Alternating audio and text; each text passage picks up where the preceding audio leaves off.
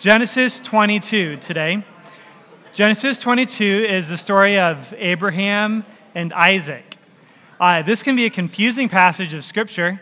I remember when I was young and I first heard the story of Abraham and Isaac, I think a preacher told me, "Would you be willing to kill your own kids if God told you to?" And I kept thinking, well, no, not really. I don't think I would be able to do that. And if that's your reaction to this scripture, then you are correct. Do not come away from the story of Abraham and Isaac and think that God is okay with abuse, because he's not. Instead, this story is about God's provision. And what we're going to do is we're going to look through this scripture. This is a passage that's closely tied with itself. It's like there's shoelaces throughout, where there's phrases that happen in one part of the story that connect it to another part of the story, and that happens several times. So we're about to read this scripture together, and as we do read this chapter, Genesis 22, look for phrases that you see repeated, because we're going to draw out some of those interpretations in just a minute. So here we are, Genesis 22, starting with verse 1. Sometime later, God tested Abraham. He said to him, "Abraham." "Here I am," he replied. Then God said, "Take your son, your only son, whom you love, Isaac, and go to the region of Moriah. Sacrifice him there as a burnt offering on a mountain I will show you." Early the next morning, Abraham got up and loaded his donkey. He took with him 2 of his servants and his son Isaac.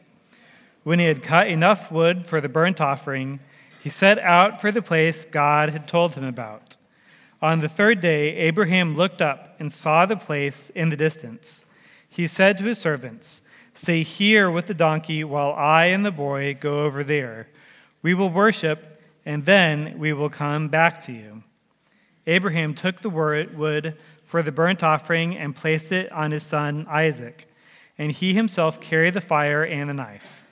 As the 2 of them went on together, Isaac spoke up and said to his father Abraham, "Father?" "Yes, my son," Abraham replied. "The fire and the wood are here," Isaac said, "but where is the lamb for the burnt offering?" Abraham answered, "God himself will provide the lamb for the burnt offering, my son." And the 2 of them went on together. When they reached the place God had told them about, Abraham built an altar there and arranged the wood on it. He bound his son Isaac and laid him on the altar, on top of the wood. Then he reached out his hand and took the knife to slay his son. But the angel of the Lord called out to him from heaven, "Abraham, Abraham." "Here I am," he replied. "Do not lay a hand on the boy," he said. "Do not do anything to him. Now I know that you fear God, because you have not withheld from me your son, your only son." Abraham looked up, and there in a thicket he saw a ram caught by its horns. He went over and took the ram and sacrificed it as a burnt offering instead of his son. So Abraham called the place "The Lord will provide," and to this day it is said, "On the mountain of the Lord it will be provided." The angel of the Lord called to Abraham from heaven a second time and said, "I swear by myself, declares the Lord, that because you have done this and have not withheld your son, your only son, I will surely bless you and make your descendants as numerous as the stars in the sky and as the sand on the seashore. Your descendants will take possession of the cities of their enemies, and through your offspring all nations on the earth will be blessed, because you have obeyed me." So we're kind of jumping into Abraham outside of a larger series. Would somebody be able to quickly summarize the life of Abraham, and so that all of us are on the same page about who this person is?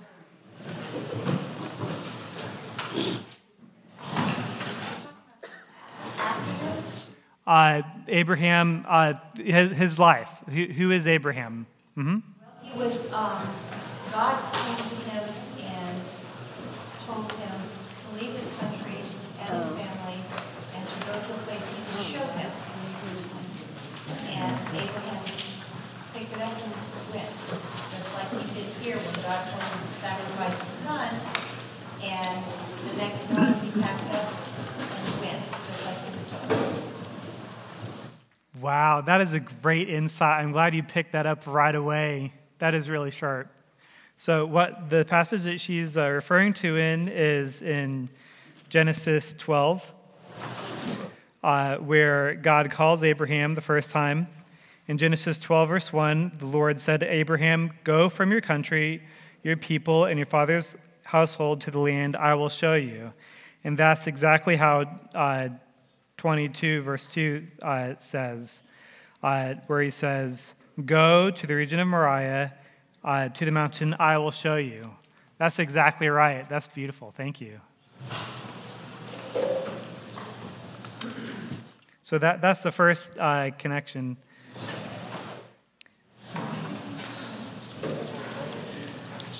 Also, on that same passage is where God gives him the promise, and you see the promise repeated here in this chapter. And it's amazing when right at the beginning of Abraham's life, you see the promises of God and the calling of God. And at the end of his life, you see the promises of God and the call of God. It really helps us know that there is a theme to all of Abraham's life, that everywhere he goes, he is under the calling of God. He's experiencing the promises of God. When he's young and when he's old, he still has the promises of God. When he has plenty and when he's in want, he has the promises of God. When he's worried about his future and what will happen with his own son, he still has the promises of God. There's a theme throughout his life. I wonder, if you looked at your own life and had a theme for that, what would it be? What would you see how God has put your life together? In your relationships, in your vocation, in your calling, in your ministry? What would that be?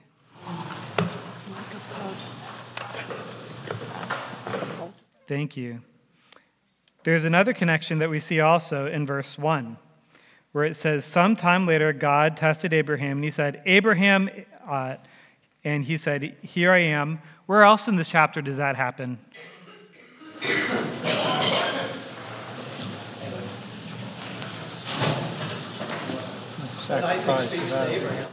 When Isaac speaks to Abraham, tell us more about that. He says they're walking along trying to figure out, Isaac's trying to connect the dots, like what's going on here, important things. So he calls out to his father and says, "Abraham," he says, "Here I am." That's great. I like that connection where God calls him, and he's also hearing a calling from his own son. His son is not silent in this passage. There's one other place where God calls to Abraham. Do you see which verse that's in? 11. Gary, would you like to share more about that? It's just when the angel says, "Abraham, stop what you're doing. Don't kill your son." That's right. Why do you think it is that God addresses Abraham and he answers just the same way in both of those spots? There isn't a right answer. This is just a chance to think about the scripture. Can you repeat the question? Yeah. Consciousness awakening Abraham. What's that? The I consciousness The I consciousness? awakened in Abraham first. Yeah. What do you mean by the I consciousness? Knowing yourself in relation to the world, the Creator. Unless you recognize your I consciousness in relation to God and all His creation, which was Christ, you cannot make up the world. That's wonderful. Thank you. That's good. Would you repeat what he said? Yes, thank you. Yeah, what he was saying is that he's just being conscious of who he is and his relationship with God. That God calls to him, and he is aware of who he is in his relationship with God. That God is the one who calls him, and he's the one who responds and serves the Lord. Does that capture what you're saying? Good, thank you. That with Christ, I am that I am. He's also emphasizing is that Abraham was the first, the father of all Judea, which is really for Abraham. Good. So you even see a connection there between where Abraham is saying, "Here I am," and then later on when God reveals himself as "I am" to Moses in the "I am" statements of Jesus in the Gospel of John. This is a very good comparison with what happened to Christ and Isaac. It's a sacrifice that ultimately takes place later on. Yes, you're right, and we're going to bring out some more of that later on. But that's one of the parallels to the other connections, looking between Isaac and Jesus. So, but let's look a little bit more closely in verse 2 as we're walking through the story. And it says that he asked him to sacrifice his only son. He has another son, Ishmael. What happened to Ishmael? He was sent away. He was sent away. So, thank you. And so right now, Abraham only has Isaac with him. So this is deeply personal. And he says to take him to Moriah. Does anybody know where that is? The Temple Mount. The Temple Mount. That's great.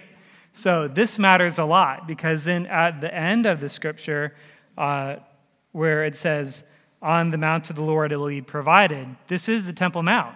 They think God provided for us during this time of Isaac there at the mountain that was later the temple. And later on, when they need anything provided from the Lord, they can look to him at the temple. And when we come to church, we can look to God as our provider too. There's so many things that we need, whether it's wisdom or guidance, provision in health, praying for the salvation of family members. And when we come together at church, especially during prayers of the people, we can look to the Lord as our provider and pray for those things. And God will take care of us, and he will provide for us. That's good. So when God asks him to offer Isaac as a sacrifice, would you call this blind obedience when Abraham does this? No. Go ahead. You don't think so? I think that he believed, God had already promised that he was going to build a nation through. I feel like Abraham thought he gave him life, he can give him life again. Mm-hmm. Right. So he thinks Isaac is going to survive this somehow, and he can have faith in God's promises. But he has to be obedient. Good. Yes? He says in verse 5, Mm-hmm. servants that are with him, "Stay here with the donkey while I and the boy go over there, Mm-hmm. worship, and then we will come back to you." Mm-hmm. He's already thinking that he's going to come back. Yes. He says it there. Yes, he does. That really shows what he thinks is going to happen. And then with that verse, I'm interested in your thoughts. When Abraham says to his servants and then later on to his son, God's going to provide and that he's going to come back, do you think that he's lying to them or that he's speaking out in faith about what he thinks that God is going to do? I think the latter. You think the latter, that he's speaking out in faith? Any other thoughts? Since we were looking at Hebrews last week, and I guess we'll be looking at Hebrews again next week, the best thing to use a commentary on the Bible is the Bible itself. So in Hebrews 11, it says, "By faith Abraham, when he was tested, offered up Isaac, and when he received the promises that in act of offering up his only son, of whom it was said, through Isaac shall be your offering. He considered that God was able even to raise him from the dead, from which figuratively speaking, he did receive him back." So by faith. So he had the faith, even according to Hebrews, that God could do it. Now, was that making it any easier? No. But he was obedient. That's right. So this would be really strange to have a story of faith and provision, and all the way through he's lying. This is not a picture of Abraham the scoundrel, although he makes other mistakes in his life. This time he's really speaking out in faith. Now, this is difficult for us to put into practice in our own lives because there's times when we're facing difficulty in our own lives, but we can still speak out in faith about what God is going to do.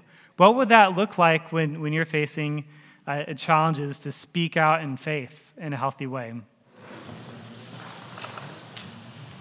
I think it comes down to Abraham trusted God because he had trusted him in the past. Mm-hmm. And so he continued to trust. And I think it's the same for us, is that we can continue to trust God. Even if we don't understand how all the pieces are going to come together, we don't know the full picture, but we know God does. Wonderful. He's helped us in the past, and although we can't see everything, God will put it together for us, and we can have faith in him. That's wonderful. Yes? The importance of following his commandments, that faith that he showed there is mainly, I think, that there was no predecessor of a sacrifice, a person making a sacrifice before the Lord, and then the Lord holding his hand. He had no reason to think that wasn't, but he knew, like we've been talking about, that the Lord is for him exclusively, and he's made these promises, and that if he specifically says, go do this thing, that it's got to be, I just might not understand the full picture of what's going on, which he didn't. And so he did obedience, he just humbled himself, and the Lord made something really good from it. In our day-to-day lives, it would be like, again, just following what he's called us to, through the scriptures, through our commandments. Sometimes they can feel more generalized because they don't have a specific for what to do in my occupation, specifically day to day, but that doesn't mean I can't apply the things through grace and humility that right throughout from the beginning and end to the Bible. That's right. So you're saying that it really doing in faith is a matter of just living it out, living in humility and in godliness in everything that we do through our lives. That's good. 6:8. Micah 6:8. Go ahead and quote it. He told you what is good, old man, and what does the Lord require of you but to do justice, to love kindness, to walk humbly with your God. And you just got to love and follow his commandments. He made it relatively easy with Christ compared to what they had back here, right? Genesis 22, I'm just going, I would fail. Yeah.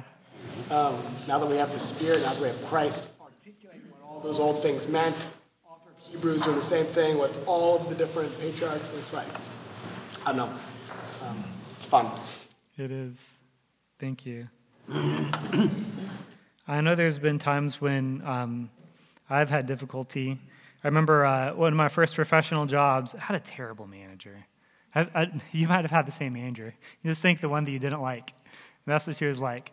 And I remember in the car before I went into work, listening to praise music and speaking scripture over myself. I am a child of God. I can do all things through Christ. That he is with me. And when you have that, it gives you so much boldness and courage to go and do something that's difficult. Because God calls us to do even hard things. But living those things out with joy and with peace and godliness, this is what a Christian life looks like.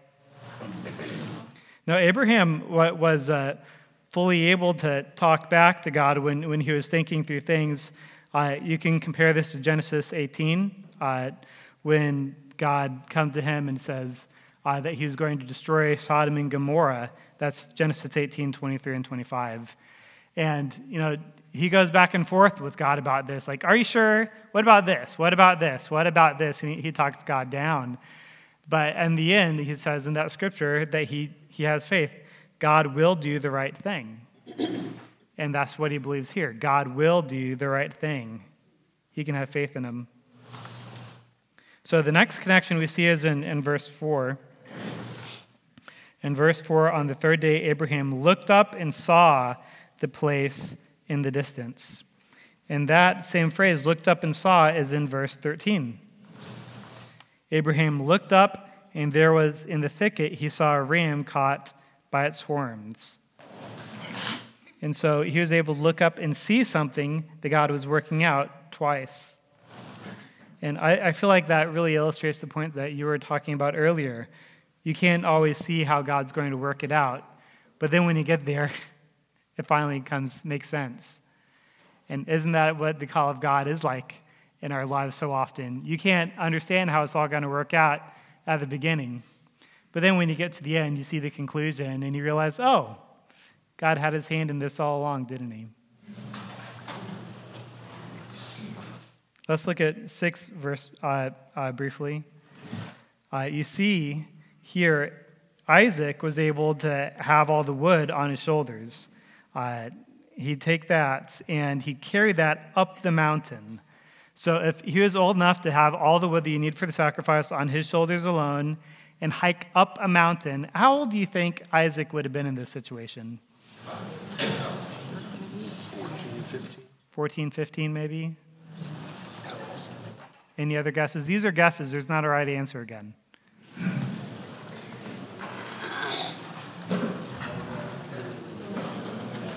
Go ahead. I thought of something on verse 4. Yeah? Third day, Mm-hmm. the disciples looked up and saw the whole thing. That's a great connection. On the third day, they looked up and they saw Jesus resurrected also. That's wonderful. Yes, this is so closely tied to Jesus over and over, isn't it? Because of the sacrifice. I think the fact that he carried the wood is like Jesus having, back when Jesus had the cross. That's right. Just as Isaac carried the wood, Jesus carried the cross. Isn't that amazing? And they felt this very much in the time of Jesus. It doesn't say in the Bible exactly how old he was. He was old enough to do this physically. There's a Jewish tradition that he was about 30 when it happened, which would have been about the age of Jesus. Now, we don't know how old Isaac really was. This is just the Jewish tradition. But that would put him right at the same age as Jesus when he was sacrificed also. Now, we do know from Genesis, it says that his mom was 90 when she gave him birth. So if he was 15 and Abraham was about the same age as Sarah, you're thinking about Abraham at 106. If he was 30, you're thinking about Abraham at about 120. So at those kind of ages, Isaac is also a willing sacrifice because there's no way that Abraham would be able to stop Isaac. Isaac is fully capable of resisting should he choose. And so just as Jesus was a willing sacrifice, we can see that in Isaac too. He was strong enough to stop this, and Isaac was in control in this time. In that sense, they were both making a sacrifice of faith. And that Isaac is also an example for us to follow as well as Abraham. And it makes me think of Romans chapter 12, verse 1, to offer your bodies as a living sacrifice, holy and pleasing to God. Of course, we should never harm ourselves, just to clarify. But like Isaac, willing to put our will, our dreams, our hopes on the altar to serve the Lord in holiness, this is something that God calls us to do.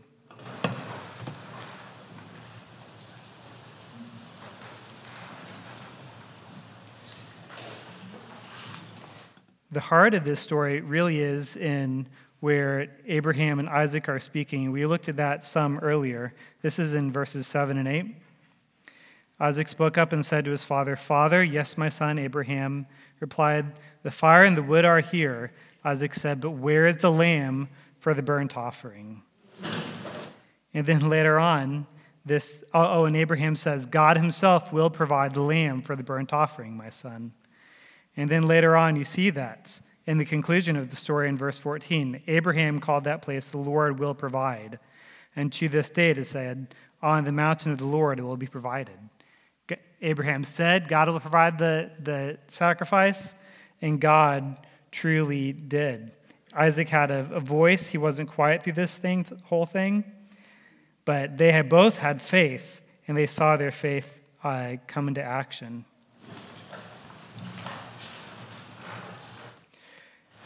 And so often we feel like we have to provide for God. We can be in Abraham's shoes and think, well, God requires something of us, and it can feel hard to give it up at the time, whether that's a sin that's been so ingrained in our lives, or even something that's harmful like doubt or guilt that won't go away. But when we give up those things that we shouldn't be holding on to anyway, we see that God provides so much more, doesn't he? God is our provider, and we can't outgive God. Whenever you give up sin in your life, you find that you find the path of freedom. God provides so much more. Whenever we make a generous donation to a cause that the Lord is calling us to, we don't find that we have less. We find that we have more joy for what we've done.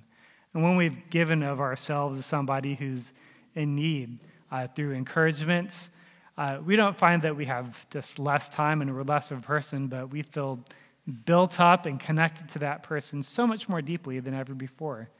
Because whenever you give, you see that God is a provider.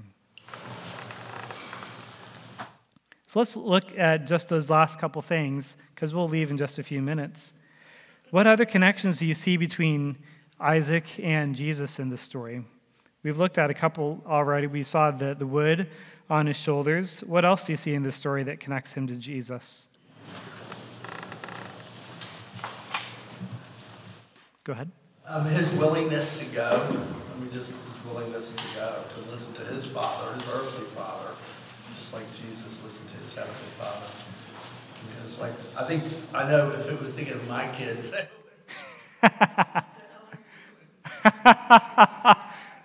That's right. He was willing to go. I don't know about you, but it's hard enough to get my kids just to stop playing Roblox. I can't imagine them hike for 3 days and then sacrifice yourself. What willingness. What else do you guys see? There is an animal burden, the donkey, by Abraham and Jesus. Jesus rode a donkey like they did. That's wonderful. Thank you. Yes? I want to actually go back a step. Go ahead. Thinking about how, as parents, we want to provide and protect and even sometimes control our children because it makes us feel safe. It makes us feel secure. But what an example this is, especially for those of us who have adult children in the room, this is such an example of teaching your children not to rely on you, but to rely on the Lord. God will provide.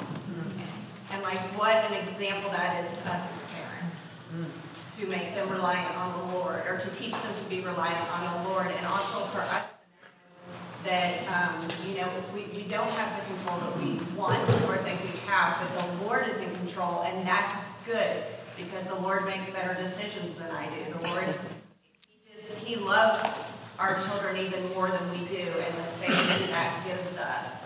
And, we all worry about our children, and it doesn't get better when they're adults, but when you can really, cling to that faith, what a difference that makes. That's wonderful. Thank you so much for bringing that out. God really is the best parent, and we can teach our kids to live in faith. That's wonderful. Thank you. Go ahead. Not related to what you asked, but there's a Jewish tradition that Abraham had to cut off a ram's horn to get it out of the bush. Huh. In the first Jewish shofar. Oh, that's neat. I haven't heard that. That's neat. So when Jesus returns, there will be a blast of a trumpet. And I just thought that was a interesting connection. That's a neat. So she was saying, if you didn't hear that, there's a tradition again. This is legend, but that he had to cut off one of the horns to get it out, and then he was able to use that as the shofar, which is this ancient trumpet that they used. That's neat. Thank you for sharing that. In John 3:16 early on, and he says, "Your son, your only son, whom you love." For God so loved the world, He was only begotten Son. So it's the first time the word love is used in the Bible. In this chapter. You said this is the first time that love is used in the Bible? And also the first time the word worship. We would go worship. That's also the first time it's used. That's wonderful. So love, worship. Actually, this is also the first time that God makes an oath, too. Isn't that amazing? Those are all tied together. Fascinating. Yes? Substitutionary atonement. Mm-hmm. And the lamb. Mm-hmm. The connecting with Christ, the sacrificial lamb, the revelation. I'll make sure to repeat in just a second. You're doing great. Other things, from what I hear, it's amazing. I can't wait for everybody else to hear. He was talking about how you also see the substitutionary atonement in that the lamb was sacrificed in place of Isaac, and Jesus is the sacrifice in place of us. Am I catching you, Rock? Yeah, and Christ is talking about the Lamb of God, and Revelation also talking about how there's a bleeding lamb is going to be the ruler on the throne, and so all that's connected back to Abraham and Christ being the sacrificial atonement.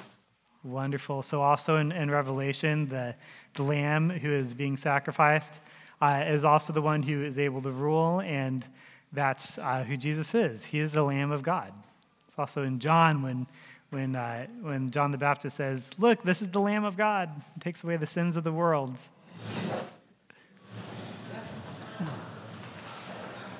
That's fantastic.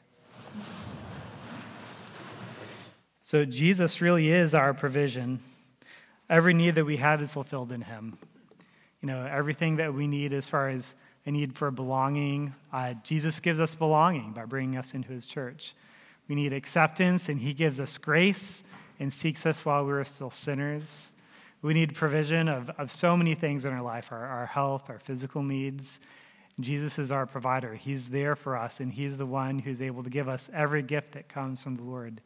Jesus really is our provision. And so, although this scripture is about Abraham and Isaac, it's also about Jesus. Go ahead. God provided at the last minute what he needed. But he has to bring us through a lot of things before we actually see what that provision is. And that's the scary part of walking through, because he continued on to the point he was ready to plunge the knife into his son. And he didn't know how God was going to provide. It's so easy to, and a lot of times when you're praying and you're not seeing the answer immediately, and it makes you have to get to the point that you're totally relying on him. I think the purpose is to get us to that point, and not on ourselves, but somehow we can figure out how to provide. That's right. So calling him to this is a matter of helping Abraham to rely fully on the Lord and not just on his own ways. Good. Any other final insights? There's so many things that we were going so quickly. There's so many things that you saw that some of you wanted to share. Anything else you would like to share before we move on? Okay. Would somebody like to close us in prayer?